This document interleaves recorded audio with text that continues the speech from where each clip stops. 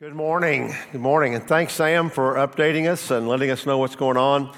A ministry that we have been invested in several different ways there in Haiti, and a rough place. Appreciate you all continuing to minister and push through, even though it's difficult. Very challenging time to minister and serve. But thank you guys for helping in the work at Haiti. Several of us have been. I've been there 6 times in the past, and so I definitely know the feel for what's going on.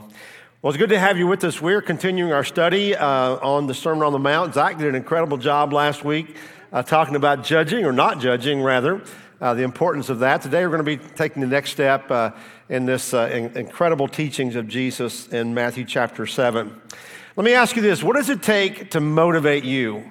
What does it take to motivate you to do something? Maybe it's somebody urging you on. Nagging is a word that comes to mind a little bit there. Sometime, or encouraging, maybe is a better word, supporting, I don't know, whatever you call it, however you describe it. What does it take to really motivate you? Studies have been done that shows what works and what doesn't work. And one study looked at whether paying people to exercise would motivate them to work out more. Pay somebody to exercise. It did for about 6 months, and then the motivation stopped. Other studies have looked at whether it's best to be motivated internally or externally, and they discovered that external motivation was good for quantity, and internal motivation was better for quality. So what they learned was if you pay people to go to the gym, they'll go more often, but the quality of their workout was dependent upon an internal motivation, like losing weight or maybe training for a race or something. So when it comes to motivation, we need both external motivation to get us started and internal motivation to keep us going and to make us stick with it. So if anybody wants to pay me to go to the gym, I'm open. Not excited about it, but if you nag me enough, I might go. All right? All right. Well, let's apply that to our spiritual life there for a moment. How could Jesus motivate you to do something that would benefit you personally, spiritually, and the kingdom of God? How could Jesus motivate you and I? You know, we talked about the power of prayer a few weeks ago as we were looking at the Lord's Prayer. We touched on it a couple times. Spent a message on that topic. And today in our study, Jesus is going to come back to the topic of prayer once again and ask us, what is our motivation to pray? We know that prayer is a good thing. We know that prayer is commanded.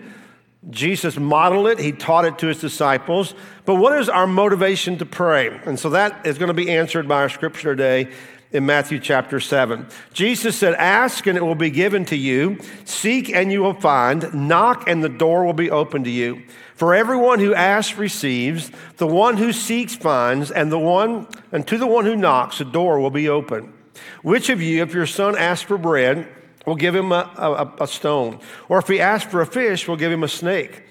If you then, though you are evil, know how to give good gifts to your children, how much more will your Father in heaven give good gifts to those who ask him?" You know, I don't know where you might be personally in your prayer life. You might be a prayer warrior. You might be someone, the moment that you hear about a prayer need or when someone shares a need, you just take a moment and pray with that person. Maybe that's what you're doing. Or maybe you're somebody who just prays rarely, or perhaps in a crisis. Or maybe you just have a rote prayer that you say every now and then around your food or in the evening or whatever it may be. But wherever you are in your prayer life, I want to challenge you to up your game a little bit today. I want to challenge you and maybe let you know why you should pray. And Jesus teaches us how to pray. But I want to challenge you to just raise your commitment to prayer a little bit. In our study, we're going to discover why we should pray. There are 3 motivations that Jesus gives us here to pray. First of all, we should pray because God answers prayer. I think that's the key thought that's going to come through all of this, is that God will answer our prayers. Now, the answer may not always be what you expect or what you're asking for, but the promise is made that God answers prayers. And every prayer that we pray will receive an answer. So that's a great motivation. Second motivation is that prayer brings God's action and response into the picture. The prayer invites God into your dilemma, into your situation, your need, whatever it may be. And this is the kind of the idea that Jesus gives about asking, seeking, and knocking. And that is the fact that we need to pursue God. You know, we get ourselves in a lot of trouble sometime in life, and God will let us go our own way. Sometimes he'll let us just get stuck and just, kind of soak in our problems.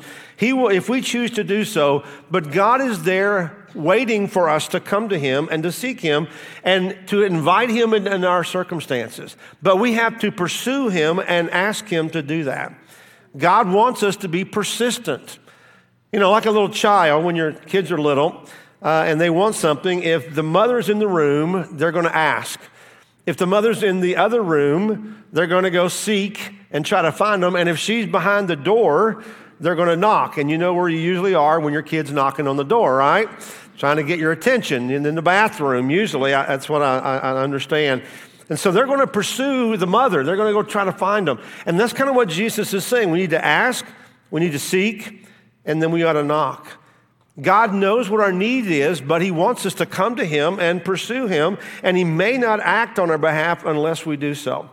Thirdly, our motivation is we should pray because God's answer will be good. The answer that he gives us will be good for us. It will be for our best. And Jesus uses the example here of a parent. He said, what parent, if their child comes and asks for a piece of bread, would give them a stone? Who would do that? Kind of a mean parent. Or if you ask for a fish, would give them a snake.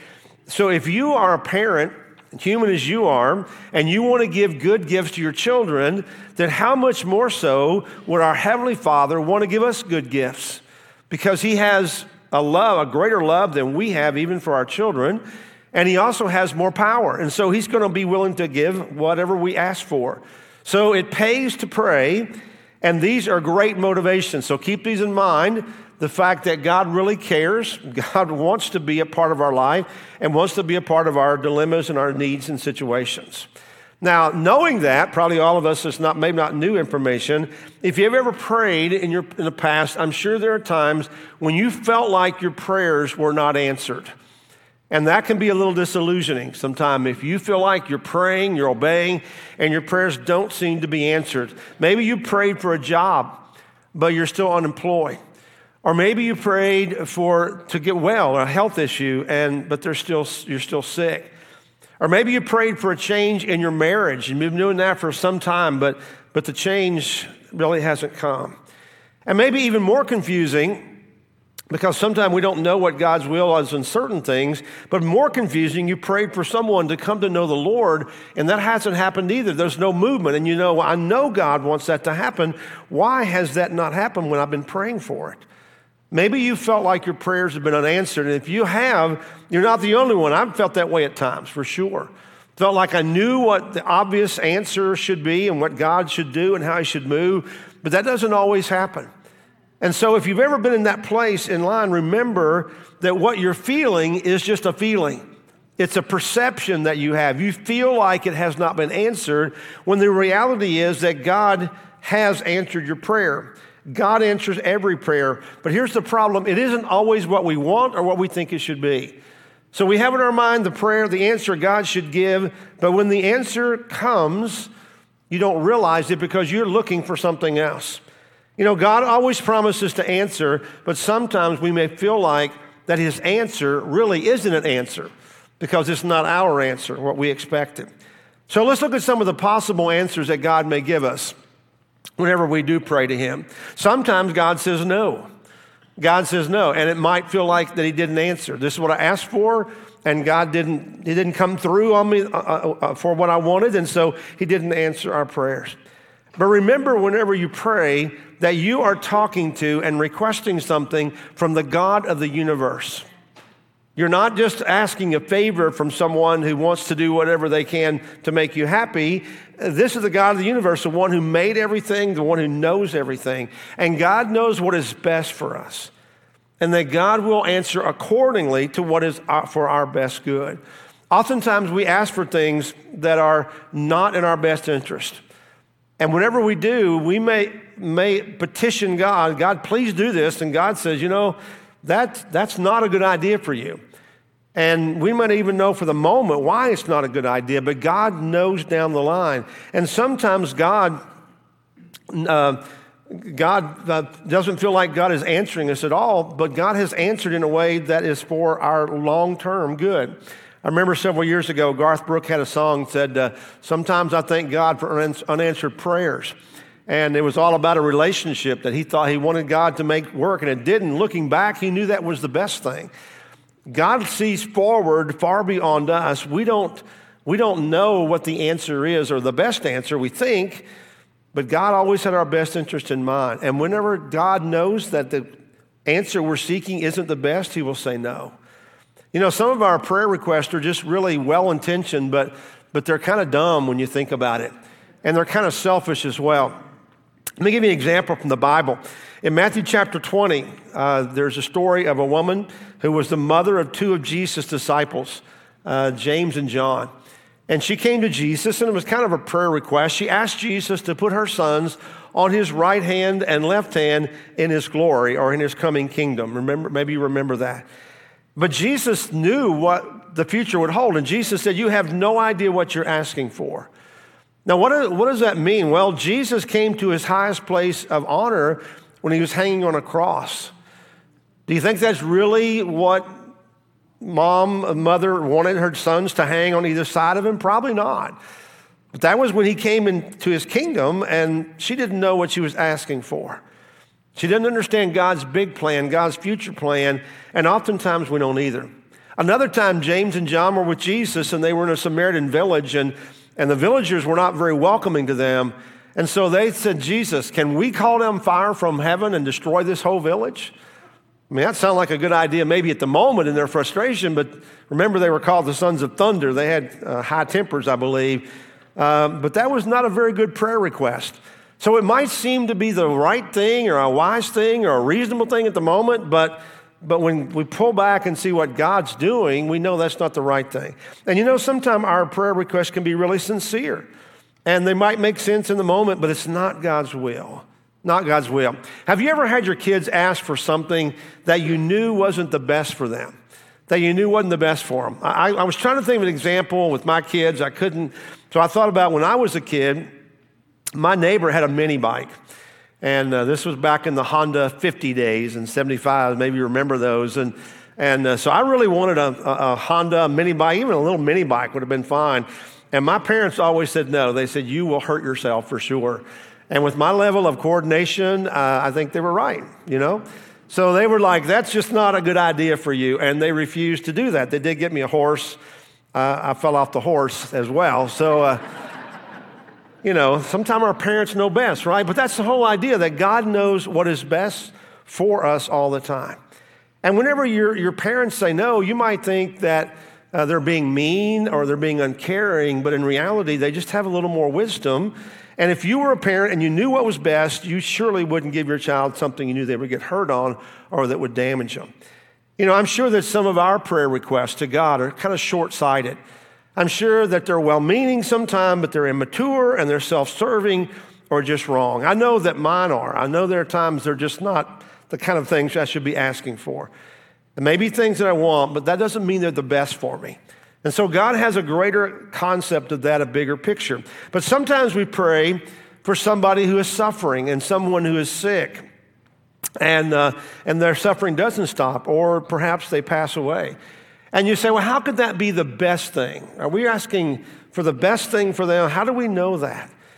And I would say that sometimes there's a limited awareness that we have. Sometimes there's a mystery surrounding God's answers to our prayers, that his way is deeper than our way. And we can't always understand, or we can't always justify God's answers to prayer. I think sometimes we feel like we're in a place where we have to justify God's answers to other people for the prayer that we pray together not being answered the way that we sought that. And we just don't know that, but we can know that what God does is right. And ultimately, we have to settle the whole thing by just trusting God. Now, I know that may seem like a cop-out in some ways. Just trust God, you know, because we don't know. But the reality is, it kind of all comes down to how you view God. How do you view God? It's the big picture that we have to look at. Either he's a good God or he's not a good God. And I choose to believe that God is who he says he is. and that God is right, and he doesn't make mistakes, and God can be trusted. Someone said this, they said, nothing happens to you as a follower of Christ that does not first pass through the hands of a God who is wildly in love with you. That nothing happens to us that God doesn't know about or God doesn't allow to happen. So while we don't always understand God's answer or agree with it, while it doesn't make sense, we trust that God's doing exactly what he promises to do. My favorite scripture is Romans chapter 8, verse 28. And we know that in all things God works for the good of those who love him, who have been called according to his purpose. So we have to trust him that if we follow him, God's going to do what's best for us, even though we don't understand it all. Sometimes God says no, but no isn't the only answer that God gives that makes a prayer seem to be unanswered. Sometimes God says, not now, just wait. Just wait. That's the hard part, isn't it? You know, we always think that we know what should happen and we know when things should happen, but only God knows the best timetable for our lives. Only God understands and sees what the moment holds and what the future should hold. And sometimes it's hard. 20-some odd years ago, before we came to Versailles, we were in a ministry and we knew that God was moving us. It was so obvious that was happening. We knew that was going to happen. We just didn't know where. And we were praying, and because of the situation, we were kind of anxious. We kind of felt like our time there was done. And it took 6 months to get a clear answer.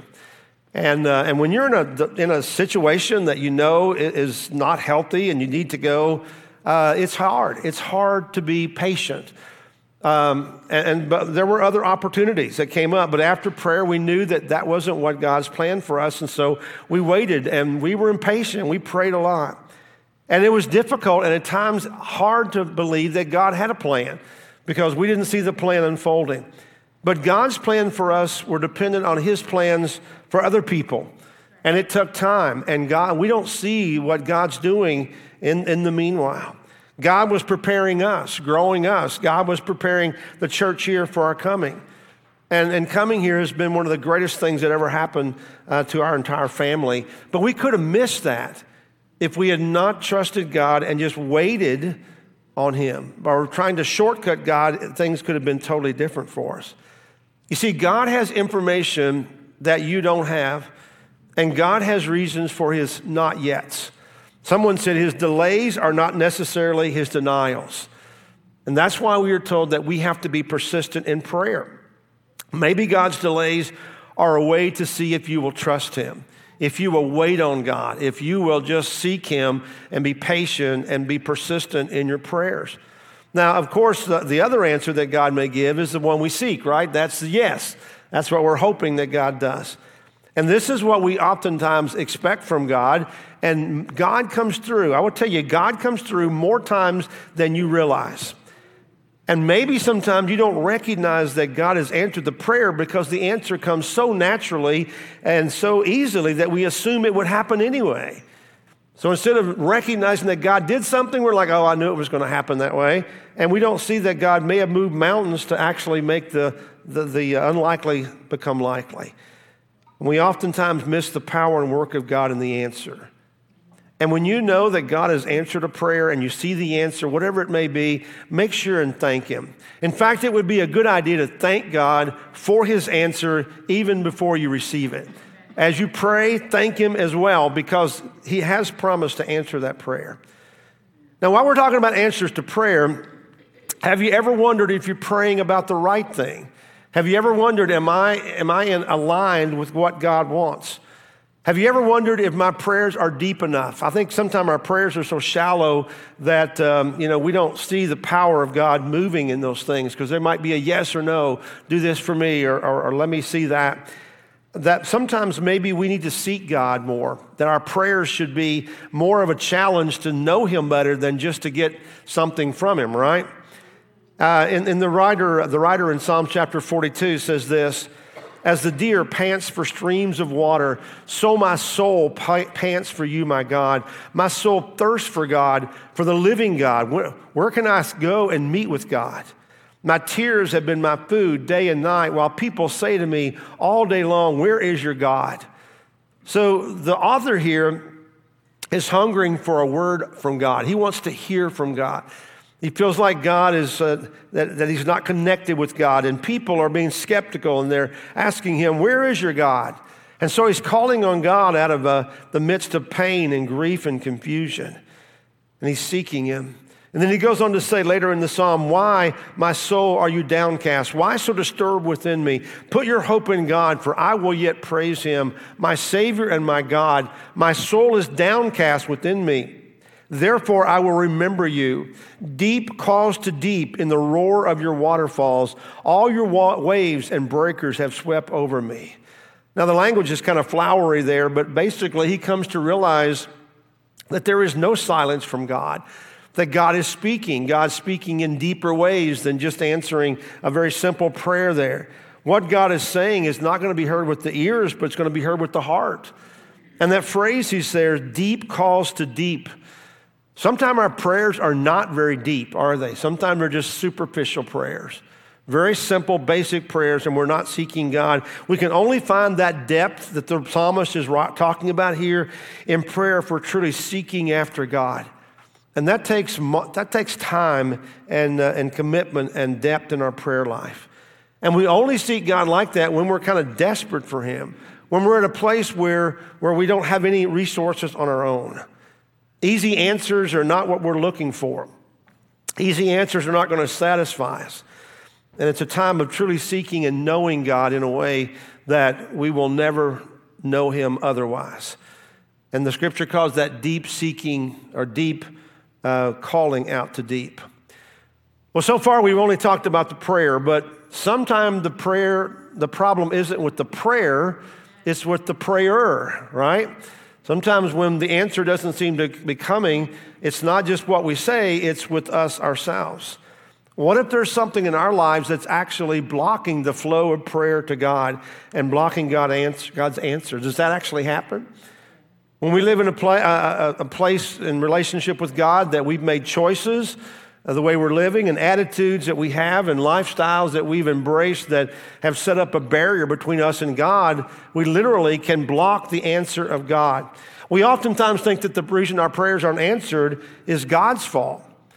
But in reality, sometimes it may actually be our fault. It could be on our end. And so we have to be honest and look at ourselves. So what are some of the prayer blockers or the prayer busters that we need to look at and correct before God will hear our prayers? Because the Bible does speak to that. Let's look at a couple of them. One of them is unconfessed sin. In Isaiah chapter 59, the writer says, but your iniquities have separated you from your God. Your sins have hidden his face from you so that he will not hear. So is there a time and a place when God won't hear our prayers? Isaiah says yes. Our sins have separated us from God. That unconfessed and unrepented sin can block or cut off our communication with God, and God will not hear our prayers.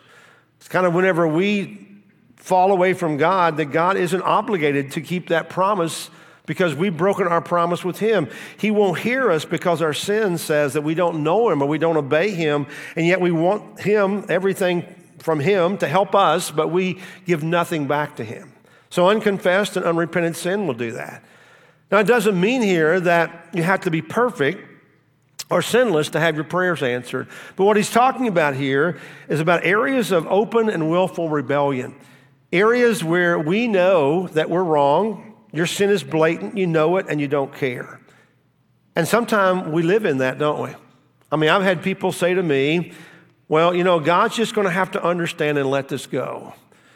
Or, I know what God says, but, and I always want to stop them right there. Anything that follows the word but is not going to be good, all right? But maybe we don't verbalize that, but in our mind we think that God understands this. God's okay with this. But that's a place of blatant sin and unrepentant sin. And that's really arrogant. And God will not be mocked. Psalm chapter 66 says, if I had cherished sin in my heart, the Lord would not have listened. And Isaiah 1, when you spread out your hands in prayer, I hide my eyes from you. Even when you offer many prayers, I'm not listening. Wash and make yourself clean. Take your evil deeds out of my sight. Stop doing wrong. Learn to do right. So if you're living in a way that you know is wrong with unconfessed sin and unrepentant sin in your life, then don't waste your breath. praying unless the first prayer you pray is a prayer of confession and repentance.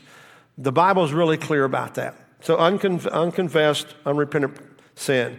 The second prayer buster is unresolved relational conflict.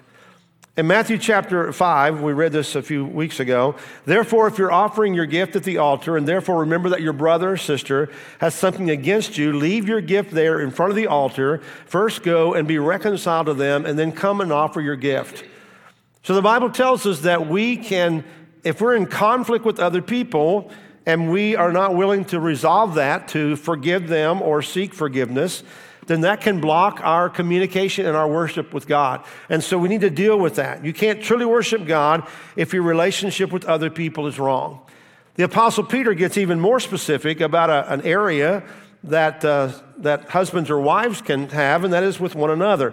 Husbands, in the same way, be considerate as you live with your wives and treat them with respect as the weaker partner and as heirs with you of the gracious gift of life, so that nothing will hinder your prayers.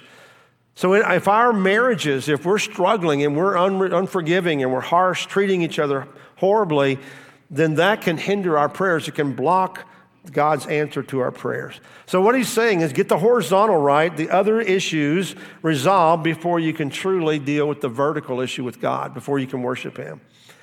And then the third thing that seems to be a prayer blocker, very practical, is selfishness. James chapter 4 says this, when you ask, you do not receive because you ask with wrong motives, that you may spend what you get on your pleasures. Have you ever prayed and asked God to bless you or to give you money or to win the lottery? You know, when it gets up in the billions of dollars. And you say, God, you know, I could really do a lot of good with this money. You know, I could solve the world problems and, you know, I would give and pay off the church. I would do all these great things with God. Not that I've ever done that personally or anything. But have you ever done that? And God says, you know what? I see how you live right now. I see how you give. I see how, you know, what you do with life. More is not going to help you because that's not the issue. The amount is not more. You're just being selfish. And God isn't obligated to answer selfish prayers. If you're not giving to Jesus now, you're probably not going to give more if you're rich. If you're not influencing other people for Jesus right now, then you're probably not going to be influencing them with a bigger platform, you know? You're not going to do more for God if you're not doing anything for God right now. And so if your prayers are just for yourself, then don't expect God to feel obligated to answer those prayers. God knows our hearts. He knows where we are, and that doesn't change with more. Selfishness is a horrible reason to pray. But let me just say this as we wrap up. Prayer is an amazing blessing, and there are lots of ways that God answers our prayers. There's answers that we don't understand. There are things that God says no for our good. There are some things that some ways that we can sabotage our own prayers, some things that we need to correct. You know, we just need to be honest with God. But having said all of that, Jesus said that we should pray. And here's why, a recap. Keep on asking and you'll receive what you ask for. Keep on seeking and you will find. Keep on knocking and the door will be open to you. For everyone who asks receives, everyone who seeks finds, and to everyone who knocks the door will be opened. It's an amazing promise, and it's one that we neglect. Is there anything more neglected in our life, our spiritual lives, than prayer? Probably not. For most of us, we don't use this resource, this incredible blessing. And you can do it anytime, anywhere, any moment, any reason. And not only to ask for God, but to seek God. Because when we seek him, he promises, you're going to find me. I'm going to be available. I'm going to show up in your life. And that's what God wants for us. And I want to challenge you to think about not only upping your prayer life, but maybe taking your next step on your spiritual journey. Our mission as a church is to move people on a simple journey toward Jesus. And we want to help you do that wherever you may be. If you're here and you're not a believer yet, you haven't given your life to Christ, you haven't crossed that line of faith, we would love to talk to you about that. You know, maybe you believe in Jesus, but you've not solidified that by being obedient to him in baptism. And we'd love to do that. In fact, we always kind of make Easter Sunday a big day for baptisms. And if you have not been baptized or you want to talk about that, we would love to do that. And I would encourage you, if it's one of those things that you've said, I'm going to do someday, say, I'm going to do it that day. I'm going to do it that day and just start aiming toward that. Next week, we're going to be offering a time to discuss that following the second service. We invite you to do that. But I just really want to encourage you to think about upping your game, taking your next step on your journey toward Jesus Christ. You know, we talked about prayer, and there's no way to end this better than to pray and to invite you to come and pray. And so we're going to make this open up front like we always do. I'll be here. Tony will step up. I think maybe Gracie will be available just to come and pray if you want to share with her. But this is the time for us to seek him faithfully, and so we invite you to do so. Let's pray together. Father, thank you for your word and your teaching on prayer. Father, how wonderful it is to know that you are waiting to hear from us. That, God, you're like a good parent that longs for their child to come and ask for good things. And, God, you have the ability to provide those things in every case. Father, thank you for your promise, the promise of answered prayer. Help us to never doubt that you care and that you can answer and that you're waiting for us, Lord. And God, I pray that all of us, as we seek you, we would find you. And that, Lord, we would pursue you, not just for our own prayers, but more importantly, to know you. Deep calling for deep, Lord. And that through our seeking, we would know you in a deeper and greater way. And Lord, I pray for all those who are believers today. God, you would just challenge us with this teaching, but Father, I pray specifically for those who have not yet given their life to Christ, that they would seek you in that way and be willing to surrender all to you. So, Lord, as we come now to close out our time, we thank you for your love for us and your commitment and your promises to answer prayer. And I pray these things in Jesus' name. Amen.